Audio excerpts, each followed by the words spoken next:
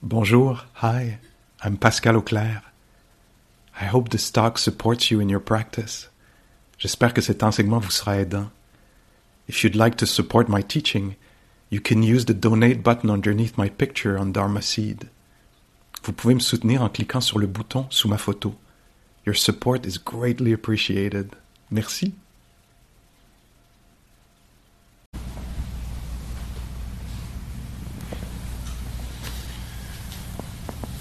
Okay. Good morning.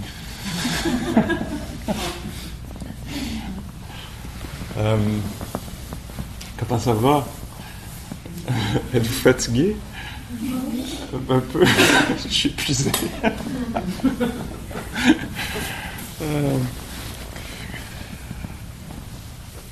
Alors, dernière journée de la retraite. Wow!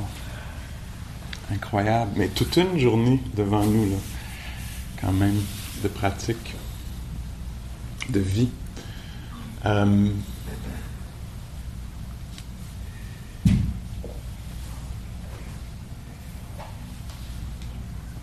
J'avais un genre de débat intérieur hier soir. J'en ai parlé un peu avec Muriel. Vers quelle direction on s'en va, là, tu sais? Je veux dire, est-ce qu'on s'en va plus vers ce qu'on appellerait dans la psychologie bouddhiste ou la façon dont on a les profs de parler de ça là, quand on est en retraite. Souvent, je travaille en équipe, tu sais, puis dire qu'on s'en va-tu plus vers la sagesse ou vers le cœur, tu sais? C'est souvent une façon qu'on a. La sagesse, si j'avais décidé aujourd'hui d'aller plus vers la sagesse, on aurait parlé peut-être plus des 3 caractéristiques qui font partie de chaque expérience. Le fait que c'est pas personnel, que c'est changeant, puis que ça risque fortement d'être pas parfaitement satisfaisant parce que c'est changeant, parce qu'on n'a pas le contrôle sur rien. Un son, une situation intérieure, extérieure, il y a quelque chose qui nous échappe un peu là-dedans. Là, ça a la nature de changer, d'être fluctuant, conditionnel. Puis je me dis, on fait-tu attention à ça aujourd'hui? On fait-tu attention à quel point le moi, je est une référence constante de mes pensées, de mes trucs, puis cette obsession-là, est-ce qu'on peut commencer à voir à travers ça, tu sais, cette construction-là qui est constante, en tout cas chez plusieurs d'entre nous, l'unité de mesure là, pour à peu près tout, quelque chose qui, dans l'approfondissement de la sagesse, se révèle être une construction mentale plus qu'une génération de l'esprit, plus que d'autres choses. T'sais. Pas qu'on disparaît du tout, mais que cette façon-là de percevoir, concevoir, organiser la réalité autour d'un soi qui était là, bébé, puis qui était là, adolescent, puis alors que le bébé est complètement disparu, l'adolescent aussi, ou adolescente. Puis aussi cette notion-là de séparation, moi d'un bord, le monde de l'autre, tu sais. Cette façon-là de percevoir le monde, commencer à questionner ça. Mais j'ai décidé, je l'ai quand même lancé un peu, là, mais j'ai décidé en jasant avec Muriel, on a décidé d'aller plus vers les régions du cœur. Ils ne sont pas étrangers l'un à l'autre, l'un va vraiment avec l'autre, avec le développement de la sagesse, le cœur s'ouvre. Avec l'ouverture du cœur, on est moins séparés des gens. T'sais. Fait qu'un nourrit l'autre. Puis ce que je trouve beau là-dedans, dans l'enseignement de ce matin, entre autres, c'est que on parle d'une certaine façon une sorte de résultat. Le chemin nous mène vers l'ouverture du cœur, vers l'ouverture de l'esprit, vers une altération des perceptions, une correction des perceptions erronées ou fausses sur la réalité. Des affaires qu'on n'a peut-être jamais questionnées. Là. Qu'est-ce que tu dis là? C'est moi qui est assis là, c'est moi qui décide. C'est moi qu'il faut qu'il se défende toute la journée pour que ça marche. Tu sais. Fait que donc, on parle du résultat. Je ne sais pas si c'est une bonne façon le bon mot là, qui va là, mais comme vers quoi on s'en va. Mais en même temps, on parle du chemin. Le chemin, c'est quoi? Le chemin, ça va être le chemin du cœur. Ça va être en étant plus bienveillant, compatissant, ayant le cœur plus équilibré, avoir la capacité de se réjouir, qu'on va pouvoir toucher à ça, le fait qu'on est très poreux, là, qu'on n'est pas séparés les uns des autres. Dans la pratique, là, si je reviens à la sagesse pour quelques secondes, on voit bien là, que toute la pratique tend vers la réduction de l'obsession de soi. Là. Ah, il y a une émotion qui est là, il y a une émotion qui est là. C'est pas moi, il y a la présence de quelque chose qui est là. Ah, il y a un son qui est là. Il y a un son qui apparaît, qui disparaît. Il ne m'appartient pas, l'émotion non plus, les pensées non plus. Je veux bien m'en occuper, mais c'est pas moi qui est cruel, c'est cette pensée-là, cette énergie-là qui est cruelle, qui a un désir de vengeance. C'est pas moi, ça. C'est là. Il faut s'en occuper, il faut être éveillé à ça. Mais c'est pas une description de moi, c'est pas intrinsèquement ce que je suis. T'sais.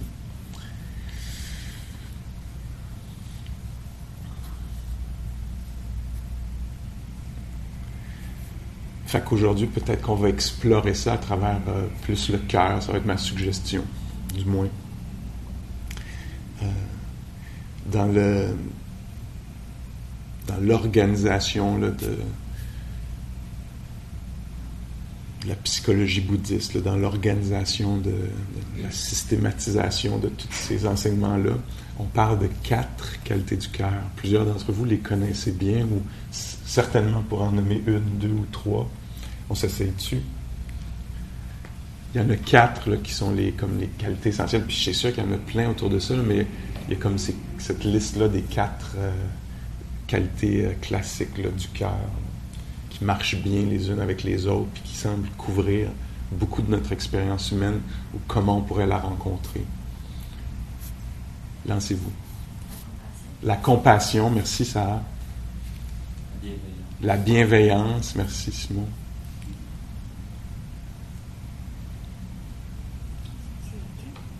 Pardon?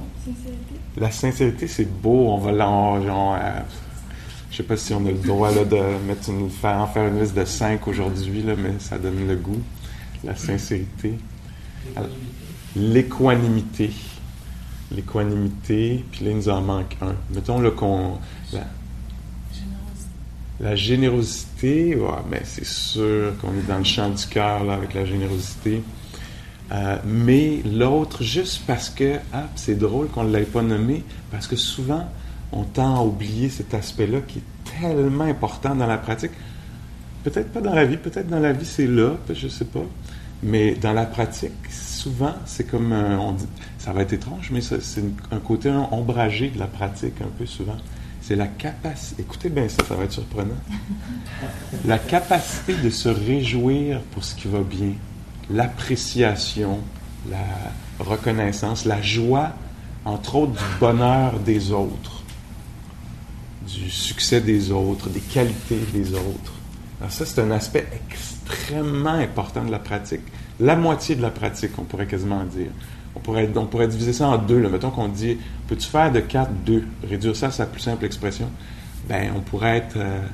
je sais pas si j'ai vraiment besoin du morceau de Claude-Émile, là, mais en tout cas, on pourrait dire de la compassion, la capacité d'être avec le difficile, puis mudita en pali, la capacité de se réjouir pour ce qui est bon, ce qui est beau, ce qui marche bien. T'sais. Puis un esprit sain, un cœur qui est ouvert, on peut s'imaginer facilement qu'il y aurait la capacité de faire ça, de rencontrer le difficile sans tomber dans le désespoir, le déni, la haine, le ressentiment, la confusion, la dépression, etc., qui pourrait faire comme « Oh, c'est difficile pour moi, c'est difficile pour l'autre, c'est difficile pour nous, c'est difficile pour eux. » Être capable d'être là, témoin, puis aussi engagé, possiblement de la façon appropriée, avec la douleur.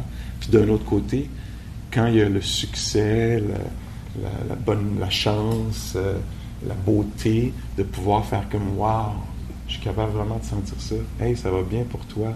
Wow! Je suis content. Ça a bien été, ton contrat. Ça va mieux ta santé. Je peux vraiment bien le sentir. » Puis on voit là, déjà comment l'équilibre du cœur a besoin des deux. Hein. La compassion, c'est très, très, très important, mais la compassion pourrait facilement se fatiguer. Hein? Si c'était toujours le cœur qui se tournait toujours vers la souffrance, il pourrait s'épuiser. Alors il y a besoin, entre autres, de cette autre qualité-là, la capacité d'apprécier ce qui est beau pour rester équilibré. Le cœur. Que c'est ça, le cœur? C'est ça? Probablement, c'est ça? C'est probablement changeant aussi. Là. Annick?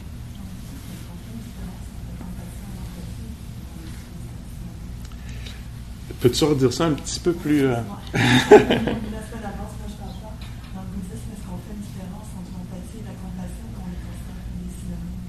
Certaines personnes font une différence dans la psychologie elle-même, là, dans les vieux textes. J'ai pas vu ça, mais je sais que plusieurs des profs modernes, là, contemporains, parlent de ça. Puis donc, moi, je trouve que c'est un champ donc très riche à explorer. Qu'est-ce que c'est? Puis je sais que dans la psychologie occidentale, il y a beaucoup de réflexions là-dessus. Donc, puis là, moi, je suis pas spécialiste de ces nuances-là, là. Mais la compassion...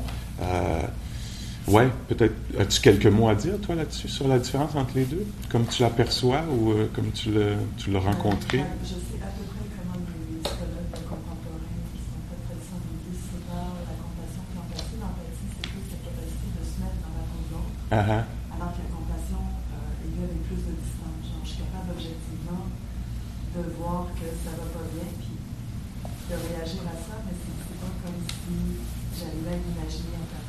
Ouais. Ça revient un peu peut-être très vaguement ce que tu disais tantôt de la voix de l'esprit versus la voix du cœur. OK. Donc la compassion passerait plus par le raisonnement, puis l'empathie passerait plus par le ressenti. OK.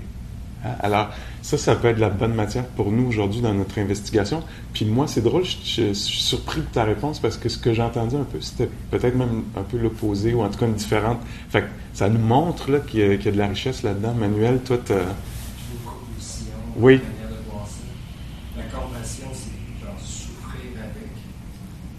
Fait que c'est pas tant à distance, c'est vraiment comme on souffre ensemble.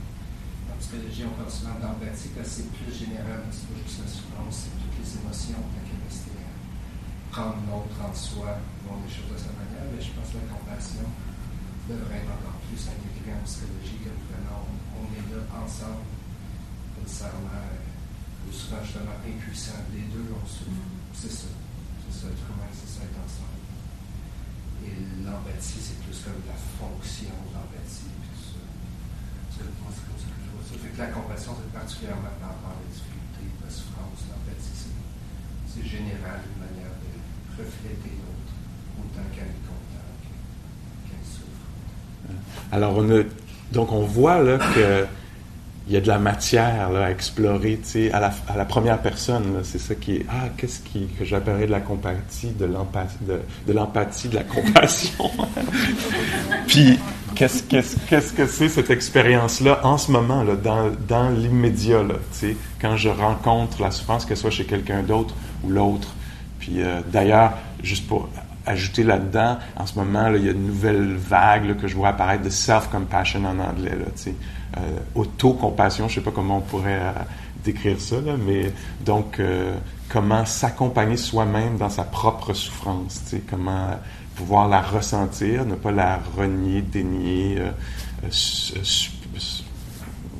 éviter, tu sais, comment être là avec compassion pour soi-même. Puis, ce dont on parle, là, c'est ce qu'on a développé toute la semaine. Là, on était là-dedans. Là, on était déjà dans ces eaux-là. Là. C'est pas comme si on débarquait là-dedans. Là, il y avait, on apprend déjà ça. Donc, la compassion, souvent, c'est une description un peu poétique de ça. C'est le tremblement du cœur ou comment le cœur est touché par la souffrance. Puis donc, c'est pas la compassion, c'est pas le désespoir. Le désespoir aussi, c'est être touché par la souffrance, ou ça pourrait être aussi décrit comme souffrir avec, tu sais. Mais il y a là-dedans, il y a caler, tu sais, être écrasé par, que ça devienne un poids. Alors que quelque chose qui, moi, m'a particulièrement touché un jour, je pense que c'est Jack Kornfield, qui disait, qui parlait du bonheur dans le bouddhisme, je pense. Puis là, je vais paraphraser, puis évidemment mettre ma compréhension là-dedans, mais il décrivait le bonheur comme pas nécessairement avoir ce qu'on veut, Tu sais, souvent, le bonheur, dans notre esprit, c'est avoir ce qu'on veut. Quand ça se passe comme je veux, là, il y a une expérience de bonheur. Puis, il y a un autre bonheur, qui est le bonheur de la capacité d'être avec ce qui est. Tu sais. Que ce soit ce que je veux, mudita, ou que ce soit pas ce que je veux, ou pas ce que je veux pour l'autre. Tu sais. Alors, puis il disait, donc, il y a un bonheur qui peut être là, même en présence de souffrance. Puis ce serait peut-être ça, une sorte de bonheur qui serait le bonheur de la compassion, la capacité d'être avec ce qui est difficile, plus peut-être qui vient avec une certaine, puis là c'est à nous d'explorer ça, parce que la compassion, entre autres, ça vient avec un certain désir de réduire, éliminer, amoindrir la souffrance, que ce soit la nôtre ou celle d'un autre, ou celle globale ou d'un certain groupe. Tu sais. Alors est-ce que c'est seulement un état, ou comme Thich Nhat Hanh le proposerait peut-être, plus une action, un verbe, la compassion, quelque chose qui nous porte à poser un geste, à faire quelque chose, se sentir interpellé d'une certaine façon. Puis là, peut-être que c'est là où je peux ramener la troisième qualité là, dont Claude-Émile a mentionné, l'équanimité. L'équanimité, c'est le cœur qui est équilibré, qui ne tombe pas dans l'extrême du désespoir, du côté de la compassion, peut-être de la souffrance, ou dans l'extrême de l'exubérance, du côté de la joie. L'exubérance, là, quand on touche plus à terre, là, quand on n'est plus capable on n'est plus en relation avec le monde parce qu'on est trop high. Tu sais. On voit ça chez les enfants des fois. On voit ça chez Pascal et chez les enfants des fois. Alors les enfants, là, puis on voit, là, on sent, nous, comme adultes, là, qui voulons leur sécurité, qu'il y a un danger qui se fasse mal, parce qu'il n'y a plus une lecture comme par exemple le phénomène de la gravité n'est plus considéré. Tu sais. Debout sur un dossier de chaise, tu sais, très high, là, tu sais, très exubérant. Puis là, vous allez vous faire mal, tu sais, ça va mal tourner, tu sais, vous avez oublié les lois de la physique, vous n'êtes plus connecté avec la réalité. Tu sais. Alors, l'équanimité, ça amène cet équilibre-là, la capacité de sentir la joie sans partir dedans, sans être avalé emporté par, tu sais. Puis donc, ce qui permet en général à donner à la joie beaucoup plus de profondeur, de durée, de largeur aussi, d'ampleur. Ça peut contenir, c'est une joie qui peut contenir les nuances qui sont là, tu sais. Un exemple que je donne des fois, vous m'avez peut-être entendu raconter ça, à propos de la joie d'un autre. Je me souviens, à un moment donné, j'apprends une nouvelle qui va être vraiment plaisante à apprendre à une amie, une bonne nouvelle pour une amie, mais moi je connais cette nouvelle-là avant cette amie-là. Donc cette amie-là, imaginons c'est Patricia, arrive, puis moi je veux partager cette nouvelle-là, mais c'est pas le bon moment dans les circonstances, parce qu'il y a d'autres choses qui se passent qui est très important. C'est vraiment pas le bon moment. Mais moi, je suis exubérant. Alors, j'ai pris cette joie-là, je me la suis appropriée, puis là, je lis plus ce qui se passe, tu sais. Puis, j'ai une autre amie qui est là, qui voit bien, elle, ce qui se passe. Elle a plus d'équanimité, elle voit, elle est capable de prendre la situation en contexte. Puis là, moi, je dis « Hey, il faut que je te dise quelque chose. » Puis mon amie met juste sa main un peu comme ça, puis elle dit « Pascal, en voulant dire, Pascal, c'est peut-être pas vraiment... » Puis là, moi, je prends la main et je la tasse. Tu sais, genre, tu rentreras pas dans le chemin de ma joie. Tu sais. Puis là, je procède pour faire ce que... Et c'était pas le bon moment. Bon, c'était pas... Il n'y a pas eu, là, de... Ça n'a pas... Il n'y a pas eu de sang qui a coulé, etc. Là, on a tous survécu à ça. Là. Mais c'était un moment où je manquais d'écoute. T'sais. Puis donc, après, il a fallu que j'engage. Ça a créé du trouble pour moi-même. Il n'y avait pas d'équanimité. J'étais tombé dans un genre d'extrême qui n'était pas bon ni pour moi ni pour les autres. Puis, fait que donc, je suis désolé. Est-ce que tu me pardonnes? Okay. Et pour moi, ça avait mis vraiment un highlight là-dessus. J'avais vu là, comme vraiment très, très bien. Là. Ah, là, je viens d'y toucher. Je viens vraiment de voir les dangers de la joie sans l'équilibre qui peut continuer à lire les situations qui balancent les choses. T'sais.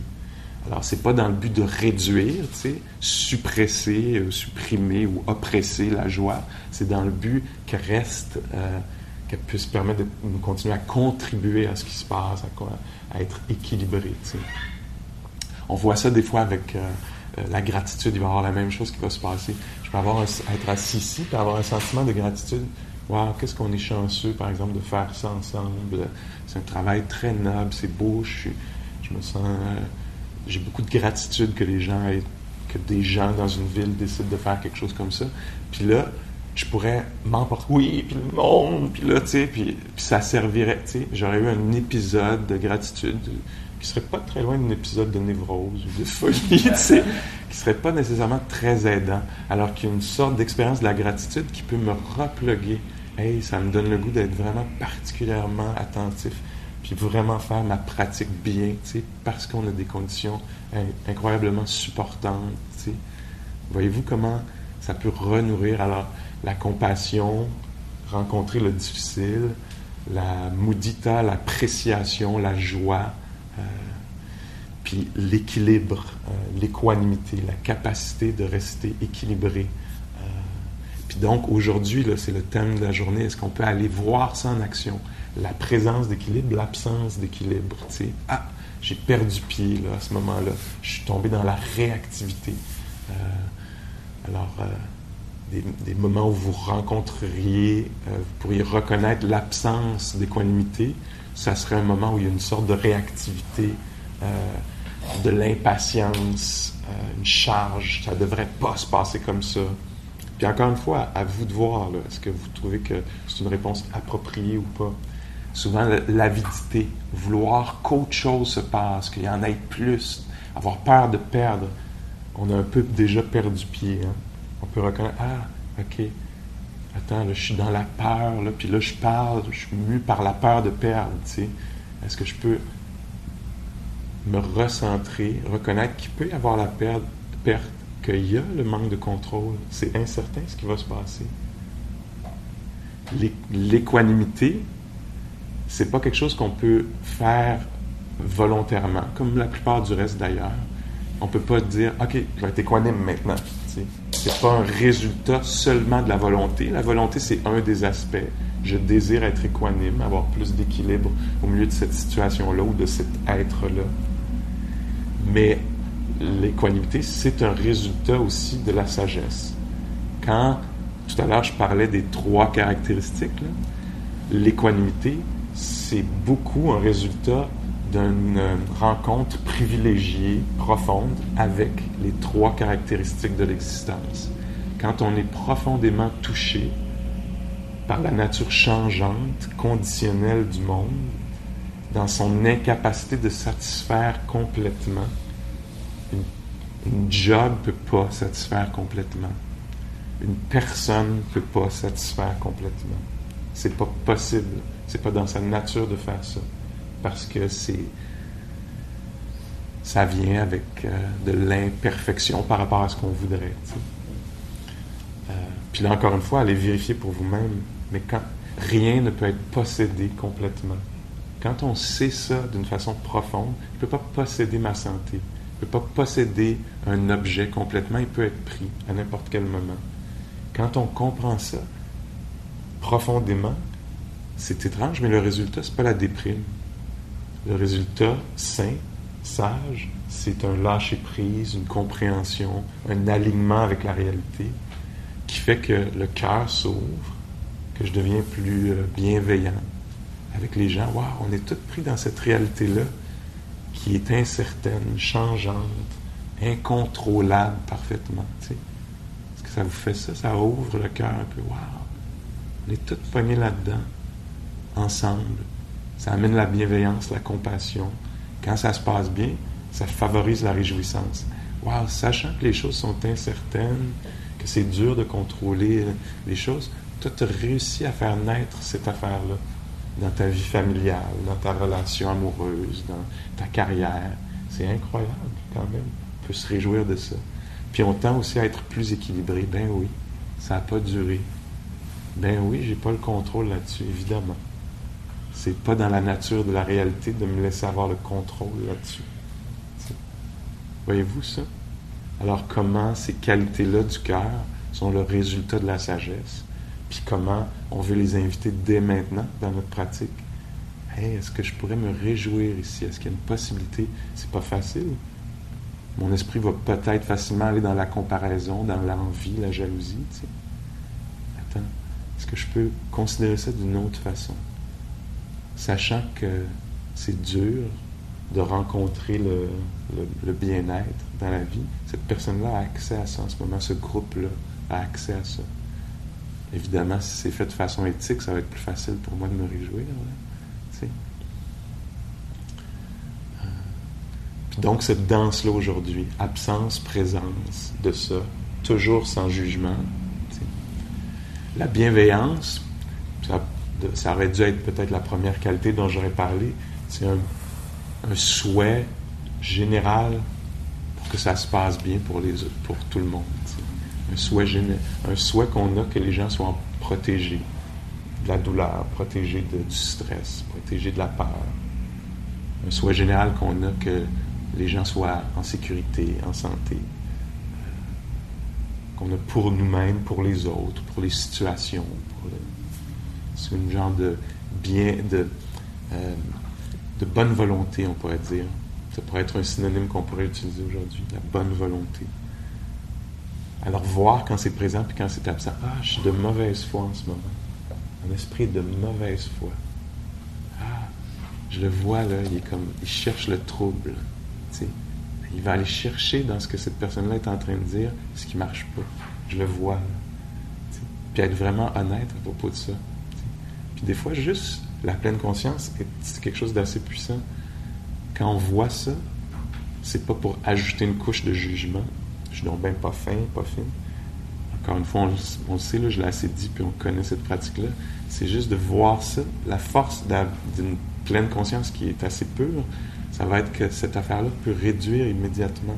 Genre, il y a une reconnaissance intuitive de « je pense que ça va causer beaucoup de troubles. Je vais laisser ça peut-être être vivant en ce moment, mais je ne vais pas agir là-dessus. Je vais utiliser le renoncement ou je vais restreindre mes paroles pour ne pas parler là-dessus. » T'sais. Puis évidemment, comme on a vu hier, entre autres, c'est pas toujours possible. T'sais. Oups, je suis de l'autre côté de ces paroles-là. T'sais. Alors ça, c'est les 4 Brahma Vihara. Les 4. Brahma Vihara. Et pourquoi Brahma Vihara? Brahma Vihara, c'est le domaine des dieux, on pourrait dire, le domaine de Brahma. Puis des gens, il y a plusieurs milliers d'années, disaient « je veux aller vivre avec Brahma », comme si c'était un peu le paradis,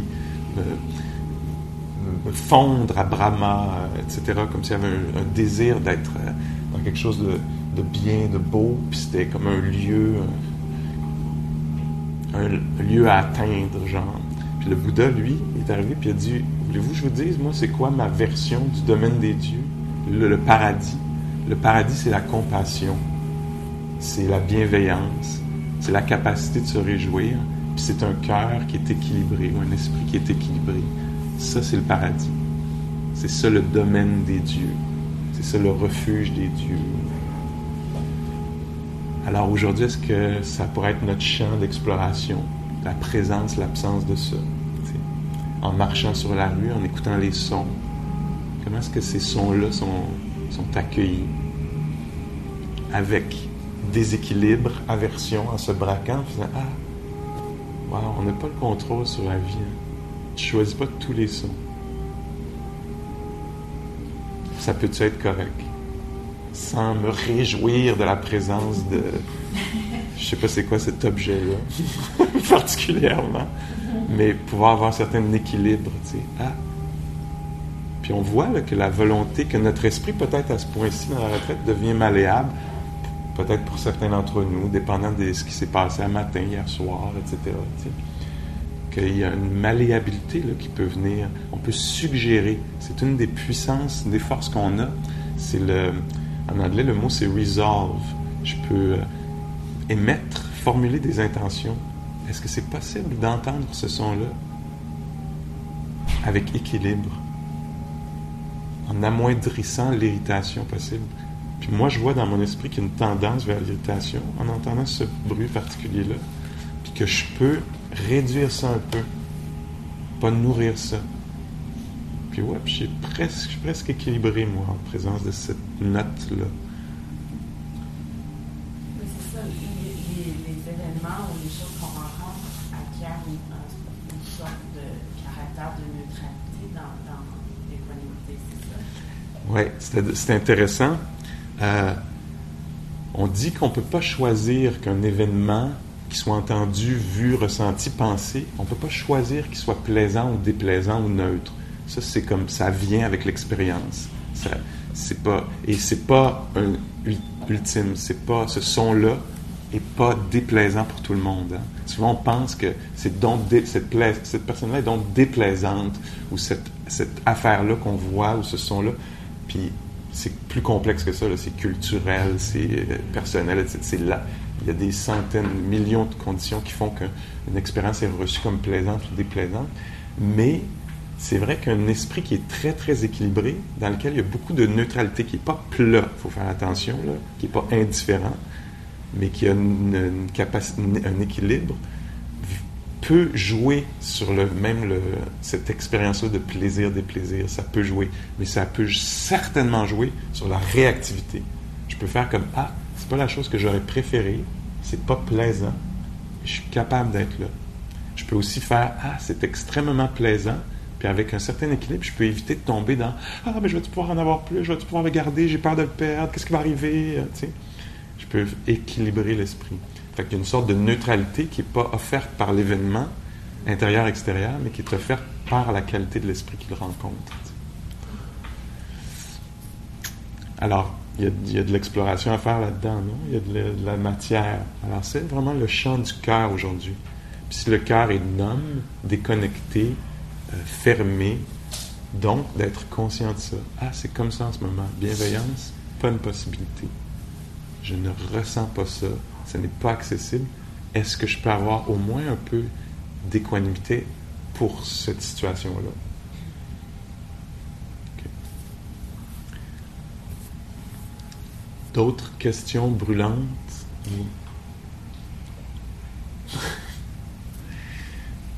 OK. Alors là, donc, c'est parti, cette affaire-là. On était déjà dedans. Là. On met un highlight là-dessus. Vous pourriez en choisir juste une, 2, 3 ou les 4, ou trouver votre façon à vous de travailler avec ça. Une façon classique, c'est absence-présence. C'est assez simple. Est-ce qu'il y a l'absence d'un esprit amical en ce moment, ou on est dans la présence d'un esprit amical, intérieurement, extérieurement? Ça peut être juste intéressant de noter ça. Est-ce qu'il y a de la bienveillance ou pas? Juste ça pourrait être très riche. Tu sais.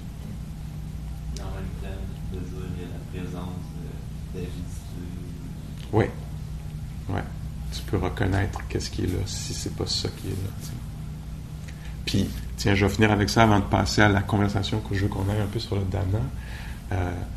Encore une fois, le maudit Jack qui revient, qui dit de façon dramatique, j'ai-tu fait ici ça? Je le fais souvent, mais Jack dit ça, en bon québécois, ça, c'est un cœur. Non. Ça, c'est un cœur? Non. Ça, c'est un cœur. Ça ouvre, ça ferme. Je ne suis pas supposé de partir un matin avec le cœur ouvert, compatissant, puis que ça reste comme ça toute la journée. Je serais... je sais pas, il y a plusieurs options, là, mais je serais probablement dans l'erreur à propos de moi-même. Si c'est comme ça que ce soir je reviens, là, que mon cœur a été ouvert toute la journée. Moi, personnellement, comme prof, là, j'aurais des doutes, parce que cette affaire-là, ça fait ça. Et c'est absolument correct, c'est naturel que ça fasse ça. L'idée, ça serait d'être de plus en plus conscient de ça, puis de choisir ses paroles en fonction de ça, là, autour de ça, de s'accompagner là-dedans, puis que ça soit très, très correct.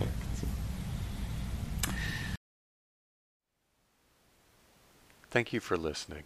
To learn how you can support the teachers and Dharma Seed, please visit dharmaseed.org/donate.